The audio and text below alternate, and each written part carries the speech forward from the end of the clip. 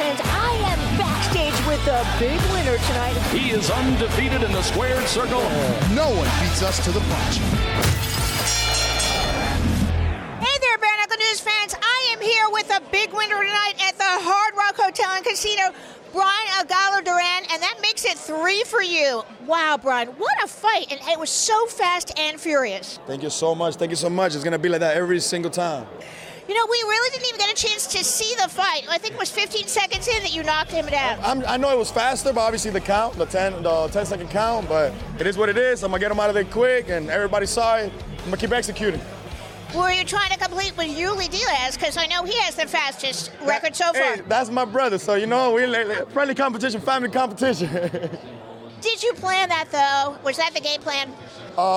Actually, no. I was going to stick behind the jab. I wanted to perform with the jab, but I saw an open shot, and this is bare knuckle. You don't take chances. So when I saw the open shot, I just executed. That's what it was. Who do you want next? Whoever the...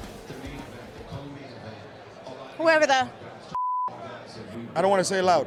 Now, you're 3-0 now. How have you evolved as a fighter since we first saw you in BKFC? Because you're undefeated, so you're obviously doing an amazing job in BKFC. Yes. I feel a lot different in the first fight, obviously, and a lot different in the second fight with Toby. Like, I feel like every fight's going to get better and better and better because I'm in the gym day and night. If you know me and you're my team or anybody that's came around, you understand that I'm the first one to get there and the last one to leave, and anybody can say that. And I'll come back again and be the first one to get there and the first one to leave again in a whole different place. You know, so I'm just going to keep getting better.